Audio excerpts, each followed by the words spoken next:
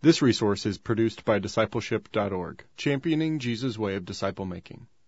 Attend the next National Disciple Making Forum by registering at discipleship.org. The following audio comes from the 2016 National Disciple Making Forum. The theme this year was Culture Shift, Back to Jesus' Way of Disciple Making. Discipleship.org brought together 10 disciple-making organizations, all in one place, each organization hosting a different track. One of those 10 tracks was hosted by Sonlife Ministries with Dann Spader and his team. Here's audio content from Sonlife in their track called Life of Christ Disciple Making. Okay, so if you're looking for the 5th Sonlife track on community and 2 critical things disciple makers do together and do in community, you're in the right place. If that's not what you're looking for, that's okay. You can stick around and be entertained or take a nap, either way. And but before we start, let me pray for us, and then I want to kind of walk through, and I want to make sure I leave space for you guys if there are questions, if there's pushback, if there's disagreement, if there's whatever, because we're talking about in this one some aspects of community. And so I am by nature a lecturer, and that by nature is antithetical to community. So I don't know how I ended up here. But so let's pray, and then we'll dive in. Father, man, you're good. Lord, I just think today you must be smiling, thinking of what you could do if we all left this meeting, this conference, forum, whatever it's called, and believed you and what you've spoken to our hearts this week. What you could do, Lord. Father, we desire to see you made famous in our world, Lord. To see people to know you for the great and awesome God you are. And yet so often we're messing that all up and getting in the way, Lord. And so I pray that you would give us listening hearts and courage to obey what you say to us, Lord. I pray that we wouldn't leave this week with all kinds of new dreams and vision and all this stuff, but that we would just go home and lead out of obedience, Lord. That we would just listen and do what you tell us.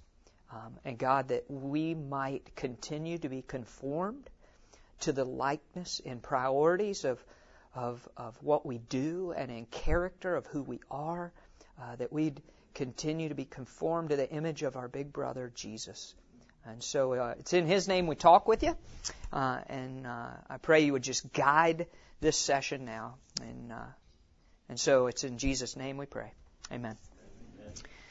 Good deal. So we're talking about 2 critical practices that disciple makers do together, that we do in community. When you look at the ministry of Jesus, you look at His disciple making, you know, it is always intentional, relational, and missional.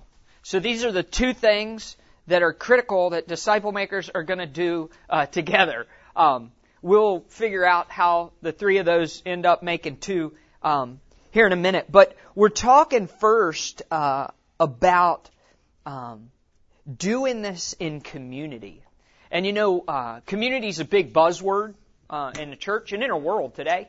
But it has a whole lot of connotations, and a lot of people mean a lot of different things. When you think about community, what is it that you think about? Like in your circles, how are we defining this word? You know, at your church, I don't know if you've got small groups or community groups or life groups or what groups or this group or that group, but I'm sure somewhere in there you use the word community. What is that? What do you mean?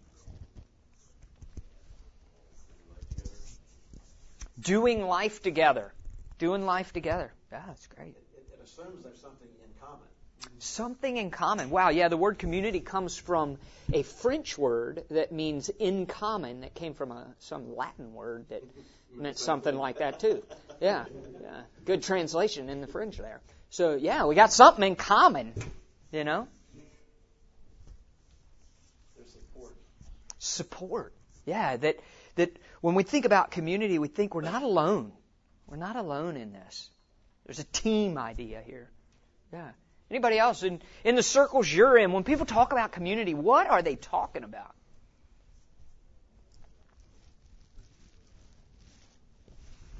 Sometimes they're talking about a geographical area. Yeah, we're talking about proximity to one another. Not just in ideas, but also geographically. And it's interesting because in all the different definitions that are out there, Wikipedia had a massive definition of community. But in all those different definitions, there's something that comes up that I think we all agree with, and it's a connectedness. The people who live in community have a connectedness. Maybe it's connectedness because they're in the same neighborhood. Maybe it's because they're on the same ideas. Maybe it's because they're on the same team. They're doing life together with a connectedness. And I think one example of connectedness that sticks out to me more than probably any other is the bond that men who've been in a foxhole together have. It's really amazing. Men who have bled and fought side by side have a connectedness that carries through life. They don't see each other for 50 years. You see these vets. When I was flying out here, there were vets coming off of a plane, guys in wheelchairs and different things, and there was a whole huge entourage of police officers and military and family and all these people, and they were cheering, and you came in the airport, you're like, what's going on, and these guys, when you see these older vets meet each other, they may not have seen each other in 50 years, and immediately they're like brothers. There is a connectedness that can only occur in mission.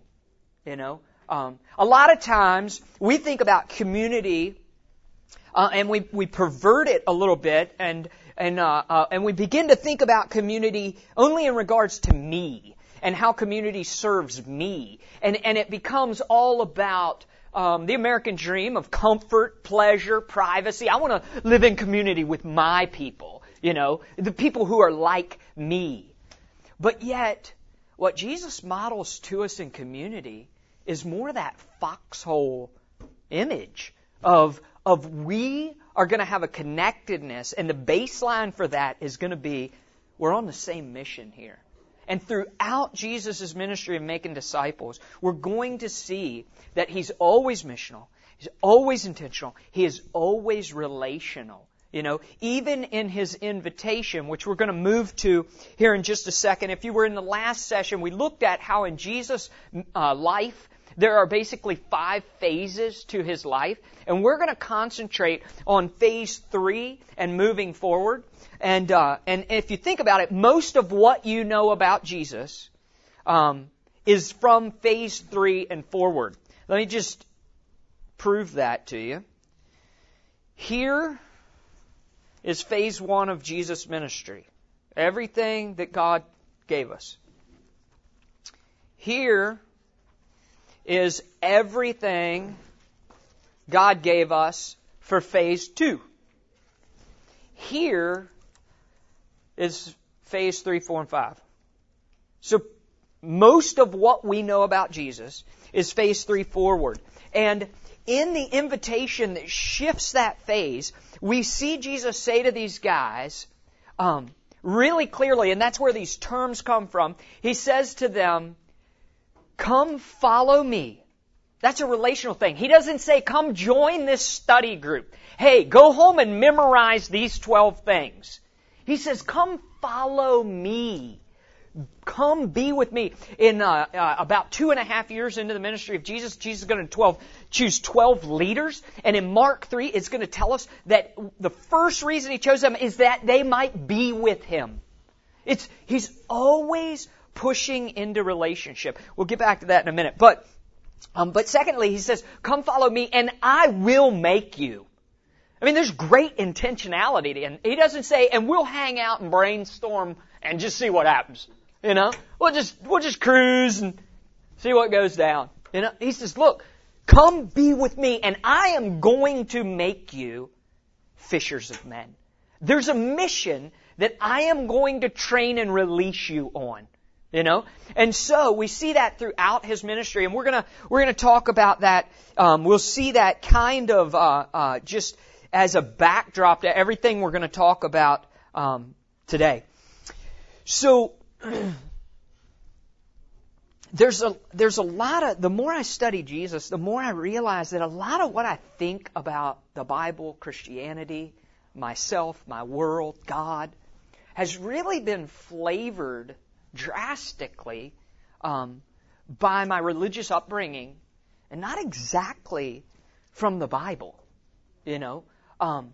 And so, when I think through what do I think I'm here for, a lot of the answers I have are answers I've been handed and even lived part of my life out for, but they're not exactly what Jesus was doing. I talk about I want to change the world. Jesus didn't even travel the world. I've seen more of the world than Jesus did. I mean, apart from in Genesis when he made it. But but at the incarnate Jesus, when he was here, he didn't do that. What he did is the plan that he had, that the Father gave him, was to begin a movement of making disciple makers. So the ministry that I've been a part of for a long time, we don't say that we're making disciples, because the connotations of that word, it's been so convoluted. It's like, well, what's a disciple? Yeah, I don't even, and it just runs all over the gamut. And in the ministry that I was a part of, it was an interdenominational ministry. So we've got people coming from all over the place. So they all come with all different definitions. And so we really moved to saying, look, the mission Jesus gave us is to make disciple makers. I think that holds a little closer to what Jesus is getting at, because I don't think Jesus could fathom a non-reproducing disciple. Like I think Jesus would be like, what are you talking about? Remember Luke 14? Jesus is like, look, you want to be my disciple? You want to be a disciple of Christ? A disciple of the Messiah? This isn't just a ticket out of hell. It's not what this is about. This is a big deal. Like, I'm going to bring you into life. You have lived in shadows forever, and you think it's awesome there. You got no clue what living is. And you're all afraid that I'm going to take away from you your shadow world. You think I'm going to steal. So I didn't come to steal anything. Thieves come to steal and kill and destroy. I am here. I'm going to show you real life. What real life looks like. And so Jesus invites into that. So here's the thing. If we're making disciple makers, if we're making disciples who make disciples, if we're making reproducing lovers of Jesus, well, at some point, we've got to teach and train them how to do that. And that's where the shift in phase 3 happens. So, we see this, which I find it just unbelievably amazing that Jesus' ministry really takes off when he's gone. I'm a youth pastor, I leave, everything crashes.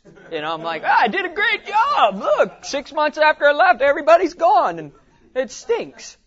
Jesus leaves, and man, this thing takes. Now, we shouldn't underestimate the Holy Spirit, of course, in this, but a lot of it is too because of principles of multiplication. So we were looking at this morning. And this is about 18 to 21 months, phase 2, phase 1, 30 years. And we're talking about now in phase 3, and the shift of phase 3 comes that Jesus now isn't just doing ministry. He's not just proclaiming the kingdom, because he's not just trying to make what we might call disciples. He's trying to make disciple makers. So there's a shift to beginning to equip and train people. And that's what we're going to talk about today, is the idea that something that has to be done in community that is critical to the mission is equipping of disciple makers. And so we're going to concentrate pretty much on phase 3 and moving forward.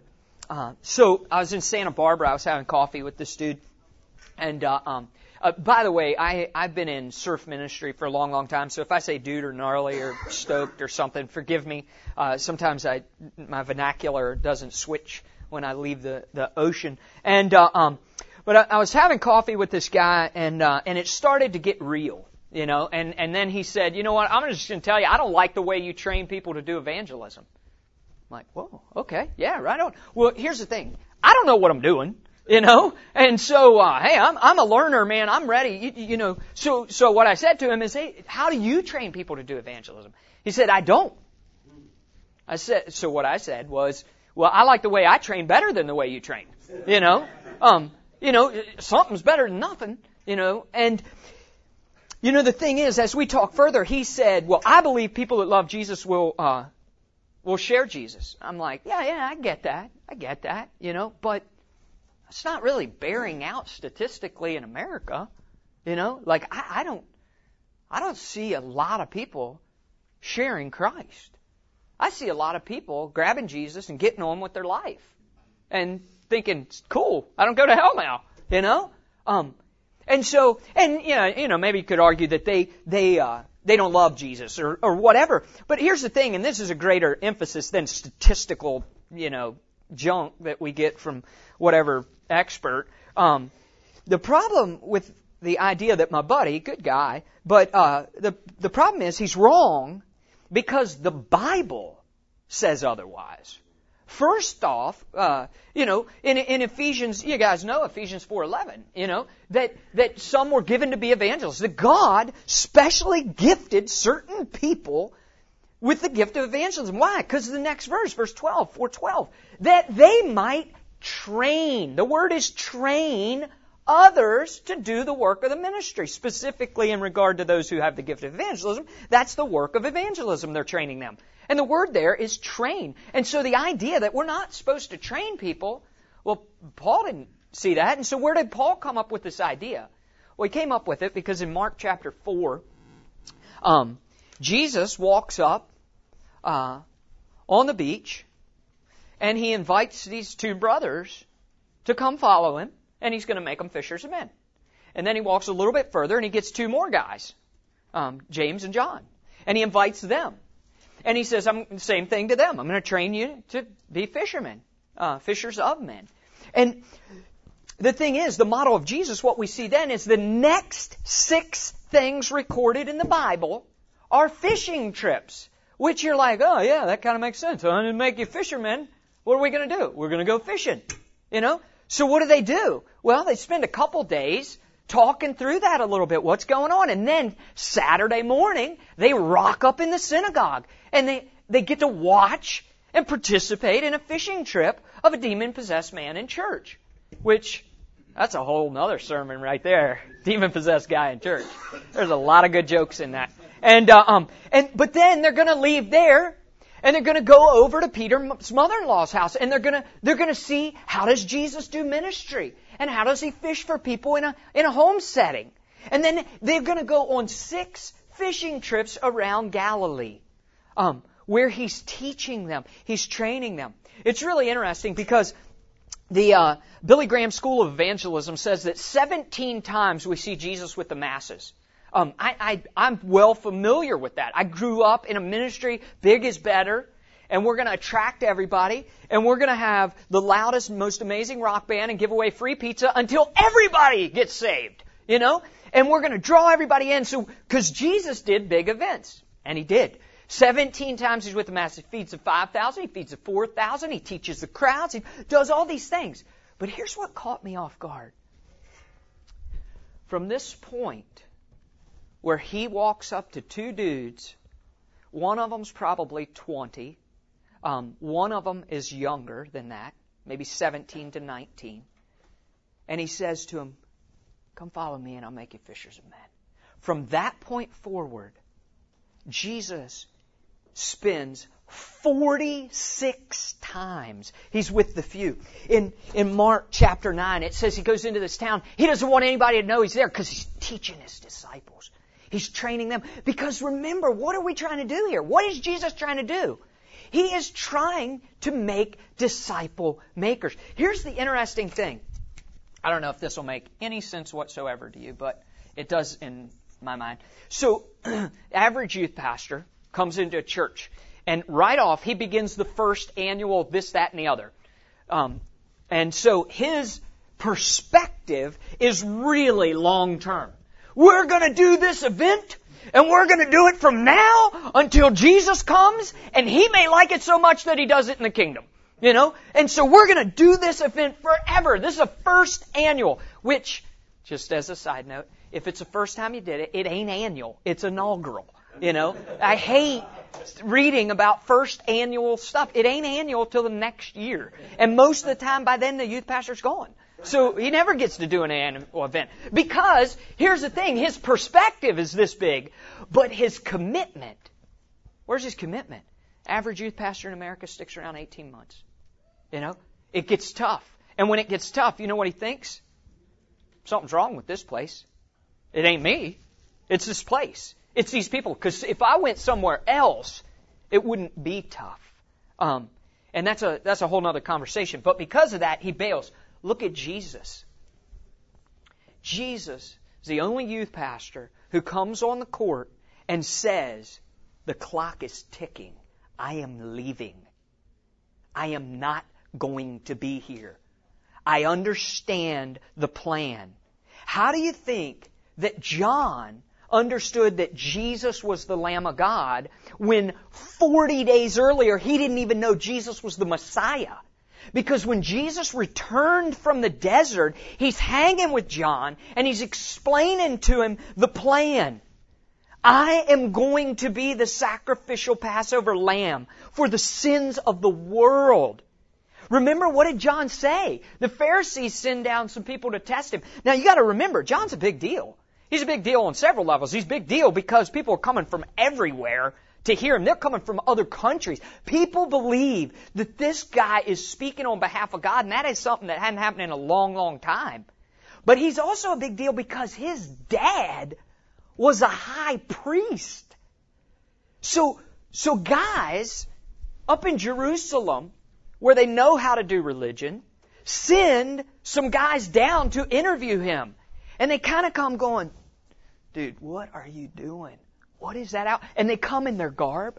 You know, it tells us that they send these Levites and these guys, and they come and they've got all their fancy dress, and he's looking like a bum. And they're like, John, what are you doing? Your father would turn over in his grave. What are you? You know, and they come and they interview him, and what does John say?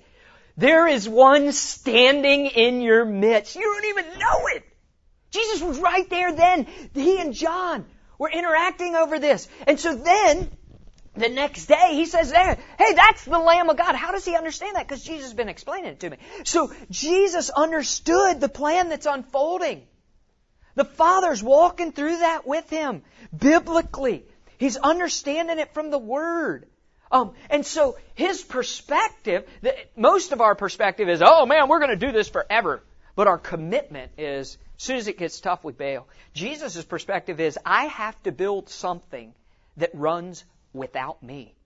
Because I'm leaving. But his commitment, we see in the garden. Man, I don't want to do this, Father. Is there another option?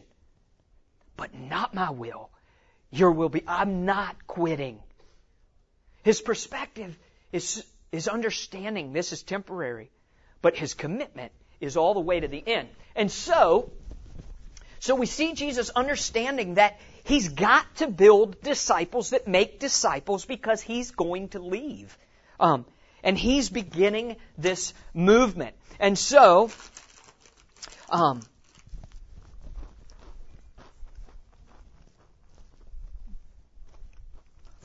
with that, Jesus models for us that this is not going to just automatically happen.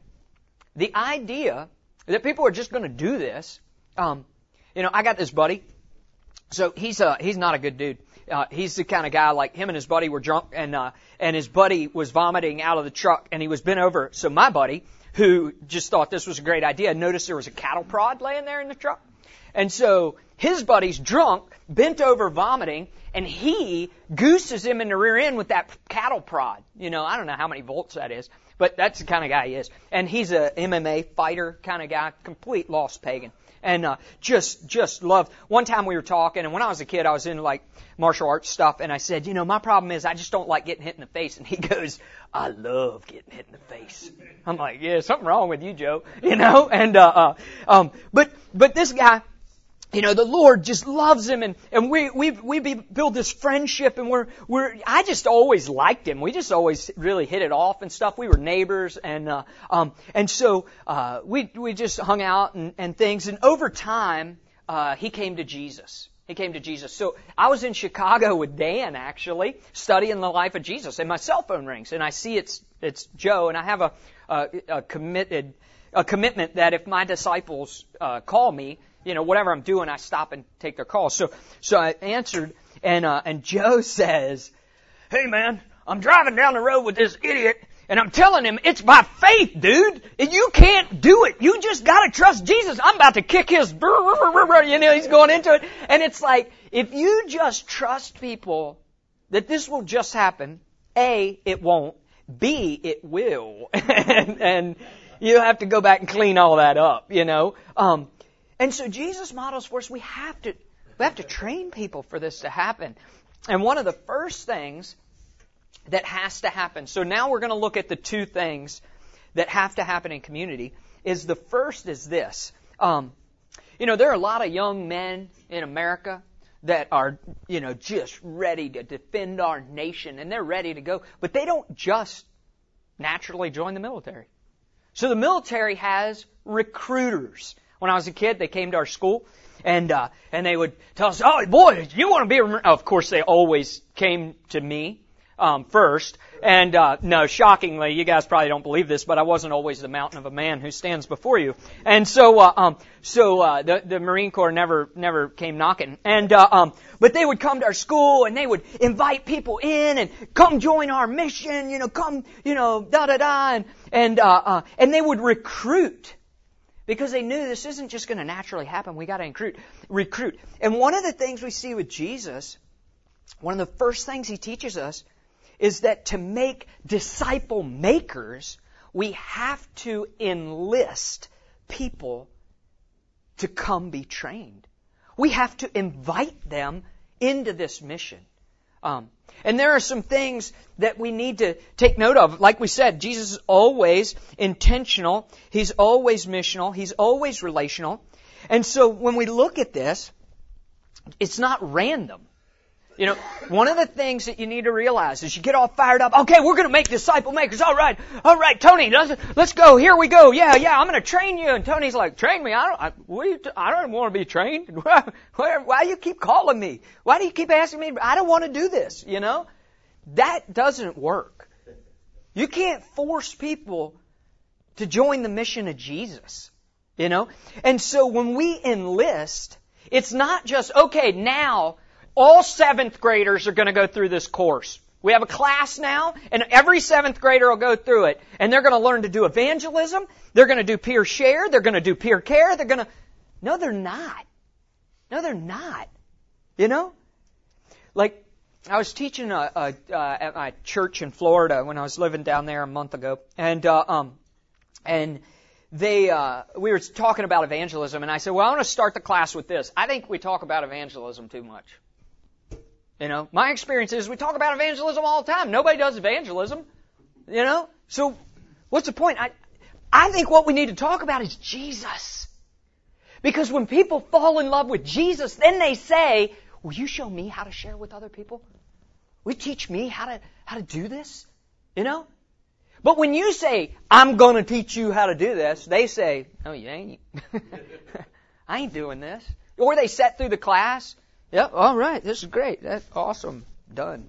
And they don't do it. And so enlisting, inviting people into this mission, it's really critical. I know we all are running ministries. Well, I'm not anymore. I just make disciples and teach people to make disciples. I was a CEO for almost 10 years of a national nonprofit. We're in 36 countries. I oversaw the U.S. part. And so I don't feel that weight that right now you sit here feeling. You have to go home after this, and you got to keep that hamster wheel going.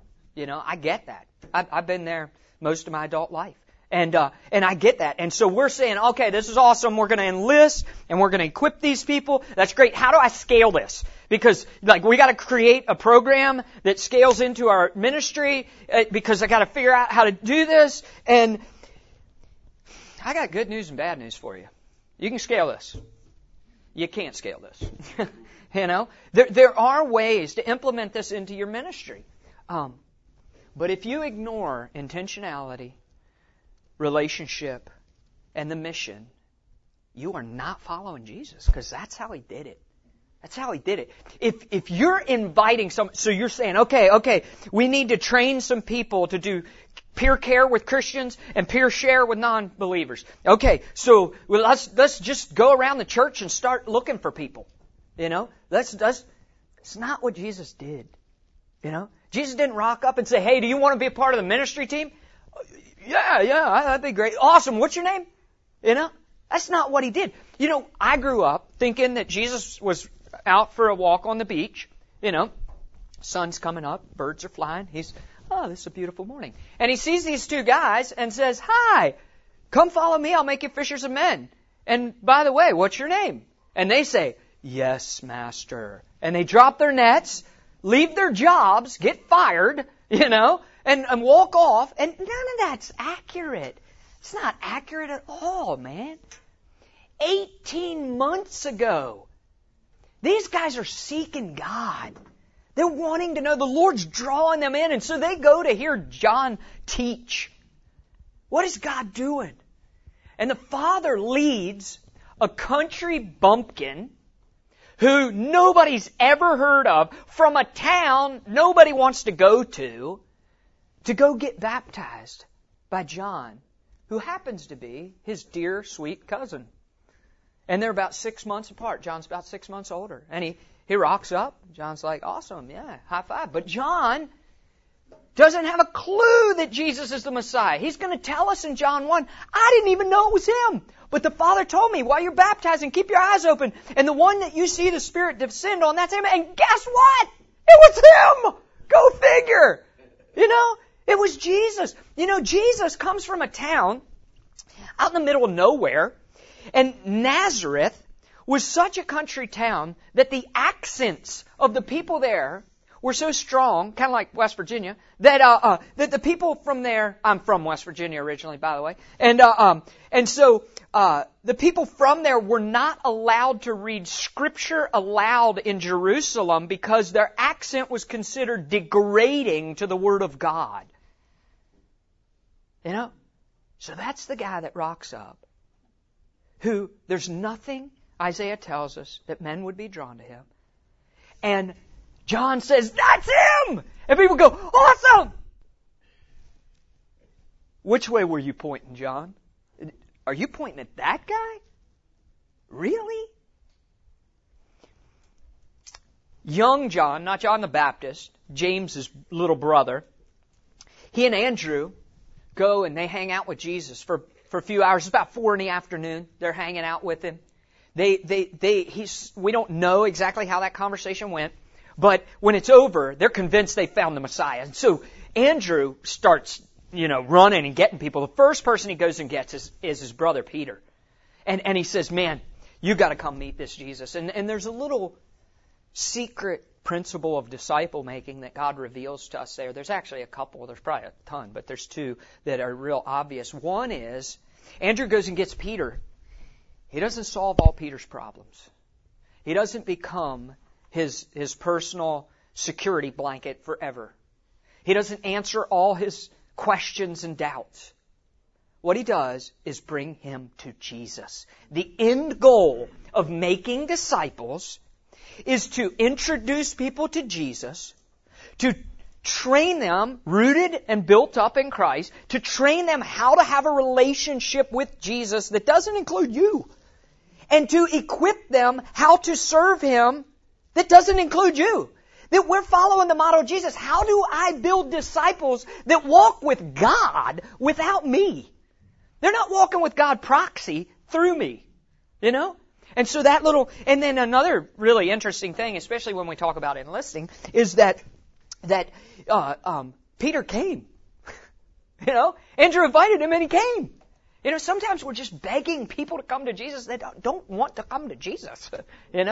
What we need to do is say, God, give me a sensitive heart, and we'll share them with everybody. It's kind of like at the beach. I take my kids and we throw this cast net. You throw this net out and it makes a big circle. You try to get it really wide. I'm not very good at it. But you throw it out. When it hits the water, all the fish under it get scared and they all swim. They either swim in or they swim out. If they swim out, they get away. If they swim in, they're headed to disaster. And as you pull that in, it gets more and more and more and more narrow. And those who swim in and keep swimming in end up in the net. Jesus throws that net wide. Anybody, come to me, all who are weary. Come to me. He throws it out, but some people swim away. Some swim in, and he pulls it more and more and more narrow. It gets more narrow, And those who respond keep coming. And Jesus doesn't get mad at them. And he doesn't say, oh, you're a jerk. Well, you're the one missing out. Well, you're going to go to hell, He says, hey, I love you. You know where I am. I would love for you to join me, And so anyways, Jesus is enlisting. He's enlisting. It's very intentional. It's very relational. It's significant that when he chooses his leadership team, it says that he chose 12, and then it lists their names. I don't think that played out like him going, you in the back. Yeah, you come, yeah. No, the other guy, yeah. And, let's see, you look like a strong guy. You come here and, no. I don't think that's how it played out. I mean, the next sentence is listing of the names. I mean, he knew these people. He knew them personally. He'd spent a lot of time with them. And so, Jesus, 18 months later, is going to enlist these guys for 18 months.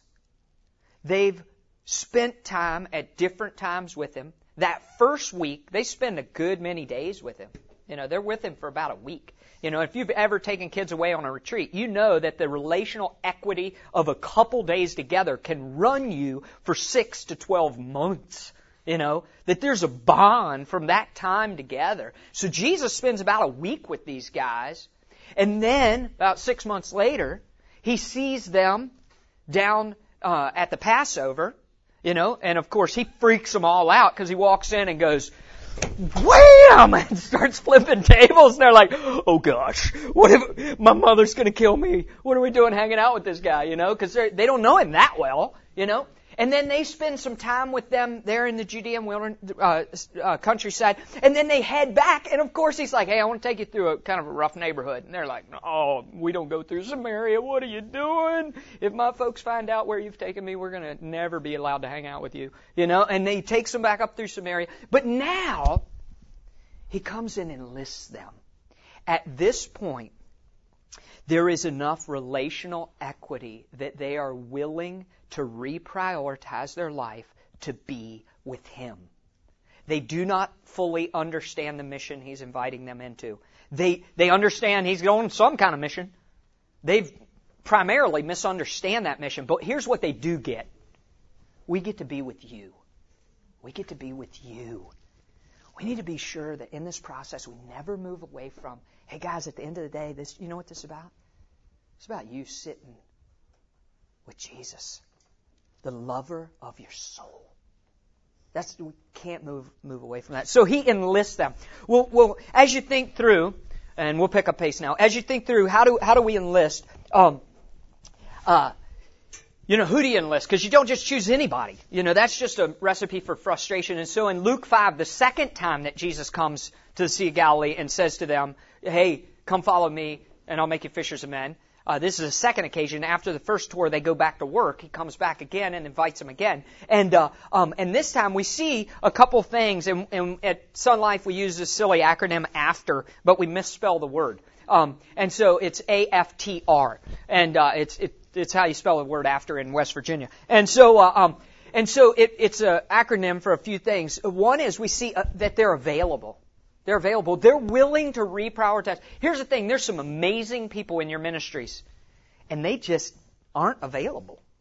You say to them, hey, I would like you to come join a team of people. We're going to meet X, Y, Z, whatever, and we're going to train you how to join Jesus in His mission. And they're like, well, let's see. Monday night I've got this. Tuesday night I got that.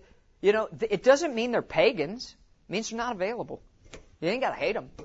But you're not going to be able to train them until they're available. I mean, you cannot train people without time, And so, but when a person glimpses Jesus and walks with Him, he gets to a place where he goes, all right, I'm in. I'm texting during Don's session. I'm over here texting. I probably should have been listening to Don. But I'm texting one of my disciples, and he's got a just gnarly past, and we're just walking through, him. He is at a tipping point right now of saying, man, I have tasted enough of Jesus. He's accepted Christ as a Savior. But he is wrestling with obedience. I do not want to give up leadership of my life to you, and he's just going back and forth. But he's experienced enough now of Jesus that it's like he's looking at himself saying, what am I doing? Jesus, you are so good. Why am I holding on to anything? And so available. The next thing is faithful. As we look at people, are they faithful to obey what Jesus is telling them? Not just to obey, but are they faithful to run back to Jesus when they disobey? Like if your standard is, hey, we're going to create a team of people that we're equipping for ministry. Now remember, we're not equipping them for leadership. This isn't about leadership development yet. This is about ministry development. This is about building workers for a harvest field. This is about teaching normal, everyday people to join the fun of making disciples. So I don't give a rip if they ever become a deacon or a Sunday school teacher or youth leader or anything, but I do care if they make disciples who make disciples. And so are they faithful? Are they obeying? Are they learning to obey? Brian hasn't learned to obey yet. And so I'm not teaching him how to do ministry yet. I'm teaching him to obey. And so available, faithful, lastly, teachable. If you've been in ministry for a little while, the worst thing in the world is to try to teach somebody who's not teachable. Man, that's just super frustrating. There's just no point at all. And so, are people hungry to learn? And lastly is responsive. Are they responsive to you and your leadership? And are they responsive to the vision of your ministry? There are some people who are available, they're faithful, they're awesome, they're teachable, but they just don't like you. And so you need to find somebody else in the ministry who can work with them. You just don't click, I've had that happen to me lots of times. And so, available, faithful, teachable, responsive. So here's the thing. This phase is the tipping point in ministry. This is where we move from running a ministry to doing ministry. This is where we move from having an audience watching us do really cool stuff to creating an army that starts to go into its world and win back from the darkness the souls of people. This is where we see kingdom expansion. In America, we primarily see kingdom reshuffling, not expansion. I don't want to do that, man. My hometown's finding dead bodies in every public restroom with needles hanging out of them because all the heroin coming through Baltimore in Maryland, and it's ridiculous. I want to see those people meet Jesus, and I want to see them free from heroin. I don't want to just get the person who their church's music sucks, because they changed worship leaders, so they're coming to my church because we got pyrotechnics. I don't give a rip about any of that. But I care. The people are dying and going to hell. That matters. And it matters to Jesus. And so this is the tipping point where that changes, because now we're building an army of people that matters to, that what Jesus thinks matters. So enlisting them to train them, remember, this ain't just going to happen automatically. We got to train them. To do that, we have to invite them in. We can't just think, well, everybody will get trained. No, it's got to be intentional and relational and missional. Okay, the last thing is that we have to equip them. In Ephesians 4:12, one of the most famous, that we need to train them for the work of the ministry. The word train. The word train, there's an interesting Greek word. I am not a Greek scholar, so do not let me pretend here. But the Greek word is katartizo. And I'm sure I mispronounced that. But it's an interesting word. It's there in Ephesians 4, but it's also in Luke 6. Now, I can look up on my blue letter Bible where these things are and understand that, but I ain't no Greek scholar. But in Luke 6, that word's used again. It's a really interesting verse. It's another verse that points that our model is not Paul. Our model is not whatever book is trending. Our model is not whatever mega church is growing. Our model is Jesus, because in Luke 6 it says every student, when he is fully trained, will be like his master. Who's our teacher? Jesus. Who are we becoming like? Jesus. You know, Romans 8:28, everything's working together for good. What's the good? The American dream fulfilled in my life. No! God loves you way too much to let you waste your life on something as silly as comfort, pleasure, and privacy. Verse 29 tells us that the good that He's working everything to is to conform you to the image of Jesus, that He might be the firstborn among many brothers. God has a hang-up with twins, and He wants you to be one with Jesus, that you would become in character who you are in the inside. You'd be a person of love, joy, peace, patience, goodness, kindness, that you'd be like Jesus in character, but also in priority, that what you do would be what Jesus did and make disciples who make disciples. And so, that word there, fully trained, when we're fully trained, is the same word. But then the word's over in Matthew chapter 4 and verse 21. And there it's an interesting word because it says, He walked up and they were, in the NIV, preparing their nets. They were preparing. So in Ephesians 4, some versions say train, some say equip, some say prepare. Prepare. So here in Matthew 4, they are training, it's the same Greek word, preparing their nets. But in other versions, so in the NLT it says this, repairing their nets. In the NSAB, in the New American Standard, it says mending. In the Amplified, it says mending and putting them right. Well, which is it? Is he repairing or is he preparing? Well, that's the funny thing about this Greek word. It's a two-sided coin. And so when it comes to equipping, there's two aspects. There's repairing and there's preparing. Let me ask you something. I work in surf ministry. Have you ever gotten naked with your disciples? What I mean by that is this.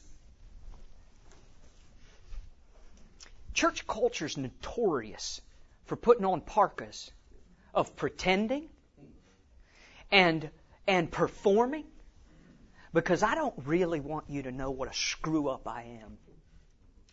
And some of that is rooted in this, because I don't really believe Jesus is big enough to deal with me. I think if He really knew what He had, He might not even keep me. He may do catch and release and throw me back.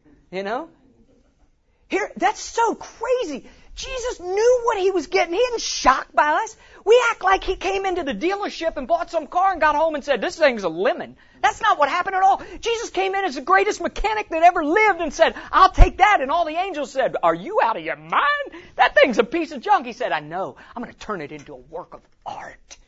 I'm going to take it home and put it back. You can't put that back together. Oh, watch. But see, here's the thing.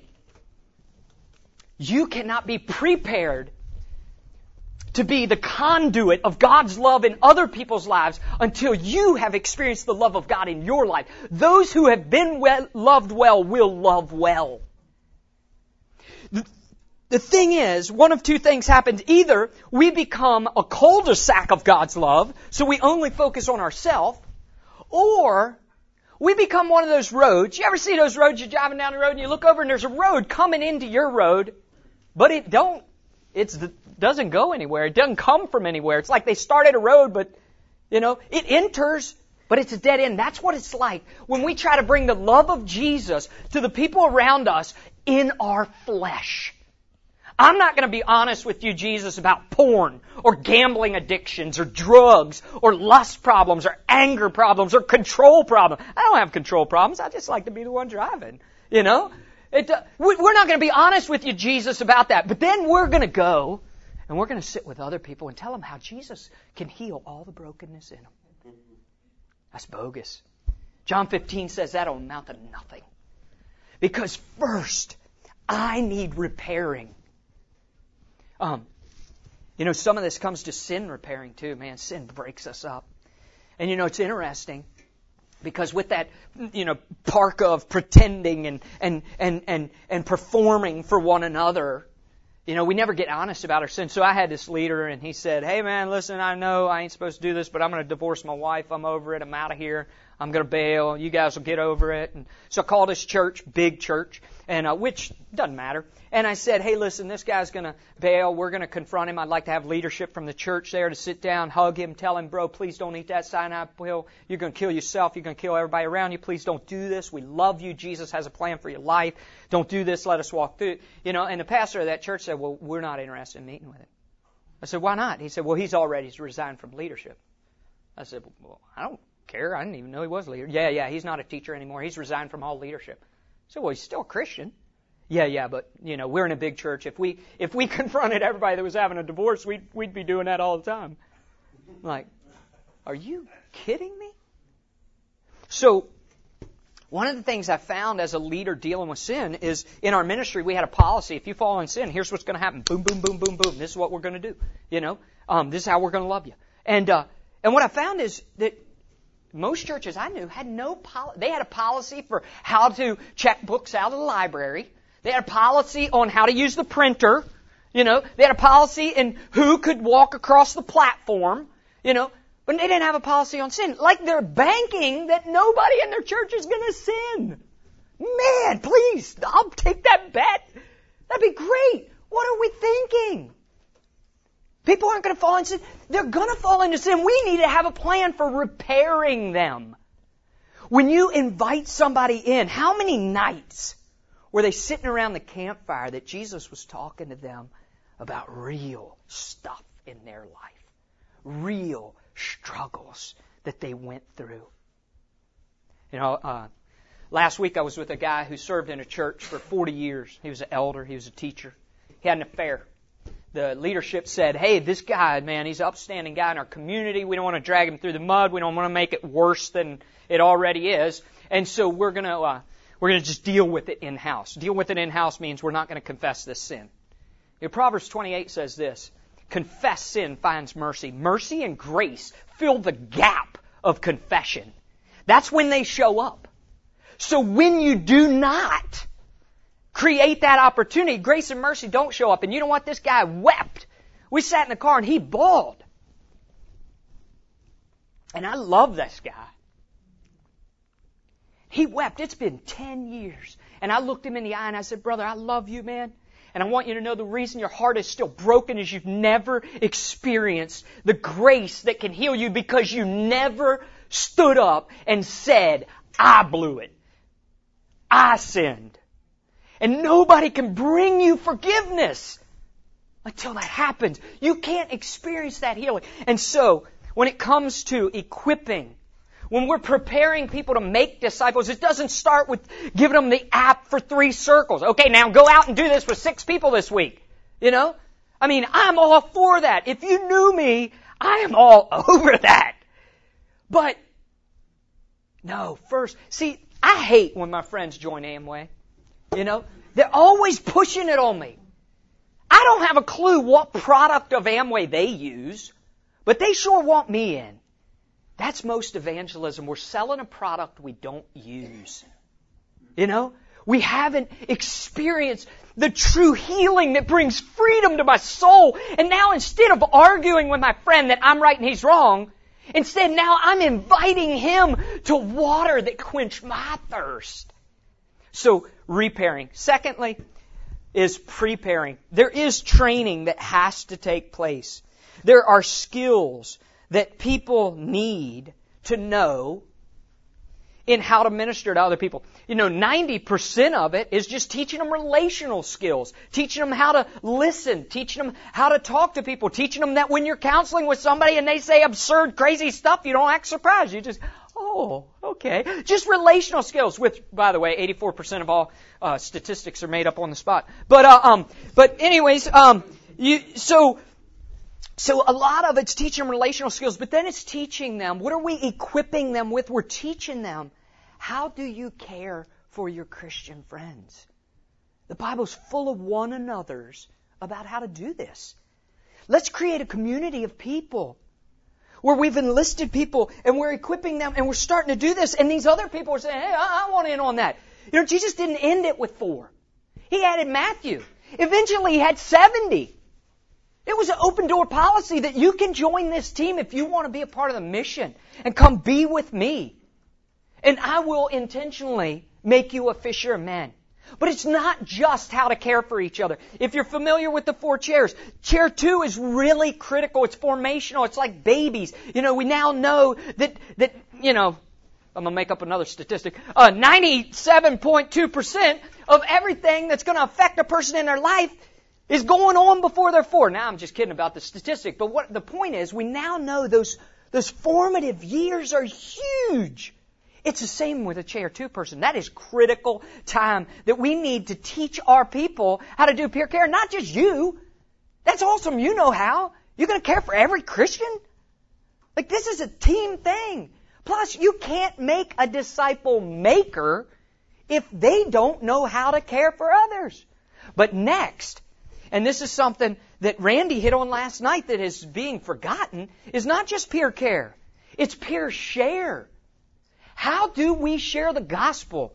We have to share the gospel. I want to tell you a story real quick. So I've been in the surfing world, and so my buddy's in Tahiti, and he happens to hit it during the Chopu contest. Chopu is a wave. Go home and search it. You can't spell it. But anyways, it's a wave about as big as this building, and it breaks on a reef about this deep. One dude took off on that wave. It crushed him, ground him in. When he came up, he was buck naked and bleeding. And did not care. He just wanted to get out of there. And jet skis swept in, got him. They have jet skis that set in a channel. The wave breaks about a mile out to sea. So my buddy's sitting in a boat, and the waves come. The boat, does this. They're huge. I'm literally as big as this building. They're unbelievable. And all of a sudden, this dude from Hawaii, his name's Makua Rothman, he starts screaming and freaking out. And a jet ski comes over, because the jet skis are there to rush in and rescue people. He comes over, Makua grabs this guy off the jet ski, throws him in the water, jumps on the jet ski and turns it around and runs right to the impact zone. The most dangerous place. People are going, what are you doing? As he gets there, they realize there's a ski there upside down. Makua dives in the water, rights it, gets out, and people are like, what the heck just happened? That night, my buddy, Brett, he's pulling in at the dock. There's a guy sitting on the next dock over, waves at him. They all wave. And then, kind of in a whisper, the captain of the boat goes, that's the guy. They're like, what do you mean? They look over, the guy's sitting in a wheelchair. So what are you talking about? That's the guy Makua went in for. What are you talking about? A year ago, he was surfing Chopu and broke his back. So now, he runs security on the ski. He straps himself to the ski. So he cannot get off. And he cannot flip it over. And he got caught inside, and he is gonna die. And the only way he can be saved is if someone at risk to their own life is willing to go into the impact zone and bring him out, sitting in the channel waiting for him to come to us so we can tell him all about a God that loves him, ain't gonna happen. We have got to train our people how to rush into the impact zone, how to love people. Man, people are dying. They are dying, and we are wasting our life arguing about what kind of music, what chords we're going to play, what key it's going to be in, what socks we're going to wear. Are you kidding me? Man, Jesus, He laid it all down. And He said, you want to taste real life? You come join me in a mission that'll cost you everything. At the end of which you'll find out that before this mission, you had nothing. Everything it took away. I remember that old Michael W. Smith song. It's amazing the freedom we find in the things we leave behind. We have got to enlist people. We've got to say, look, there's more to this. This is not about you getting out of hell. Heaven is not eternal life.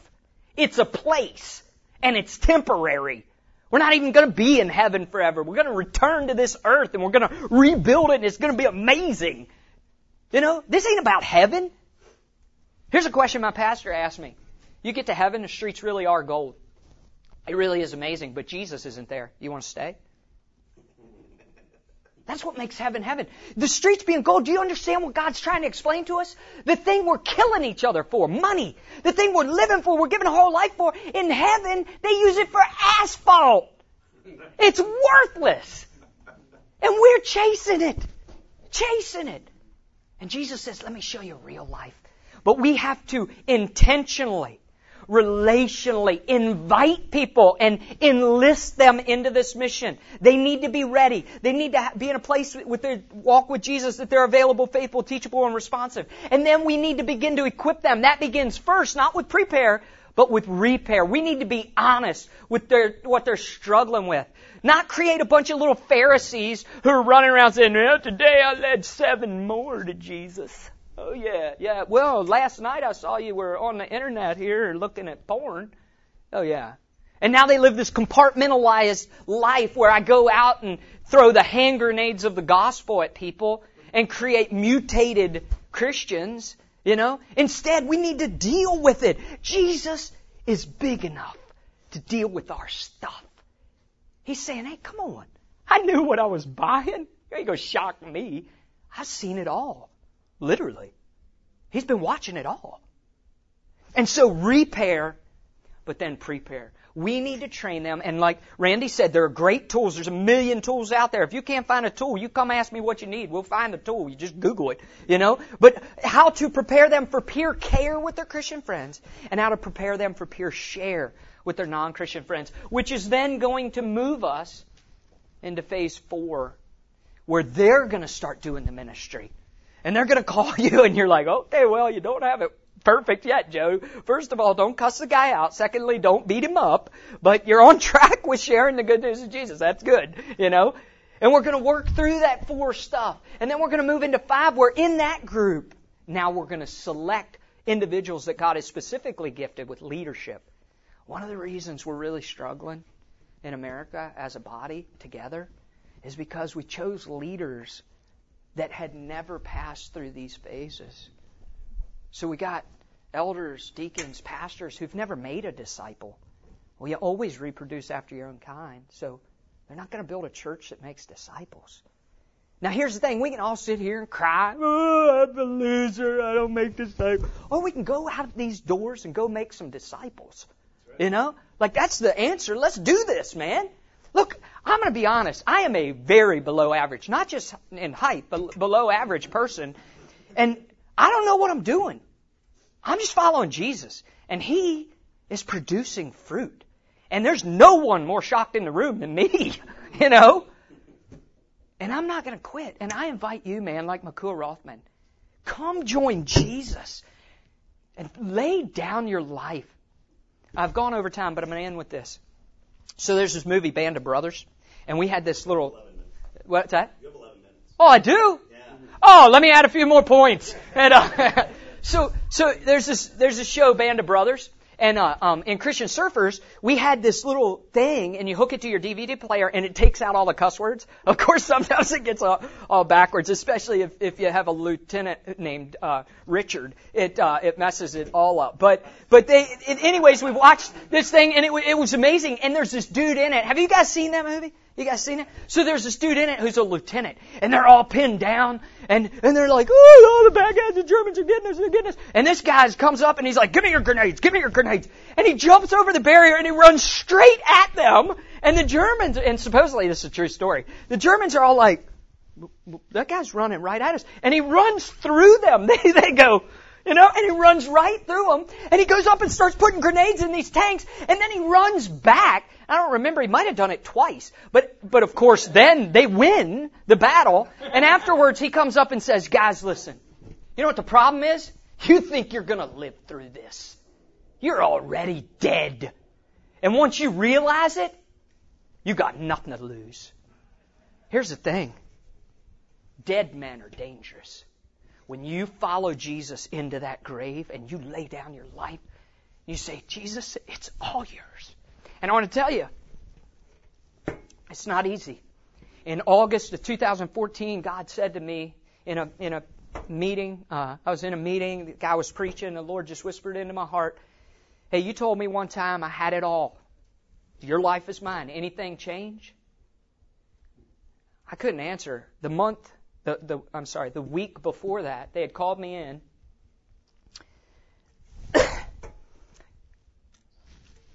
And told me that my wife could die at any minute. I sat in that chair. I was in Costa Rica, and I said, God, here's the problem. I gave you my life, and you're doing a pretty crappy job with it. Honestly, I think maybe we should take a break on you running things, because this really sucks. And there were a bunch of other horrible things going on in our life, and for a year, he and I talked through that. But here's the thing.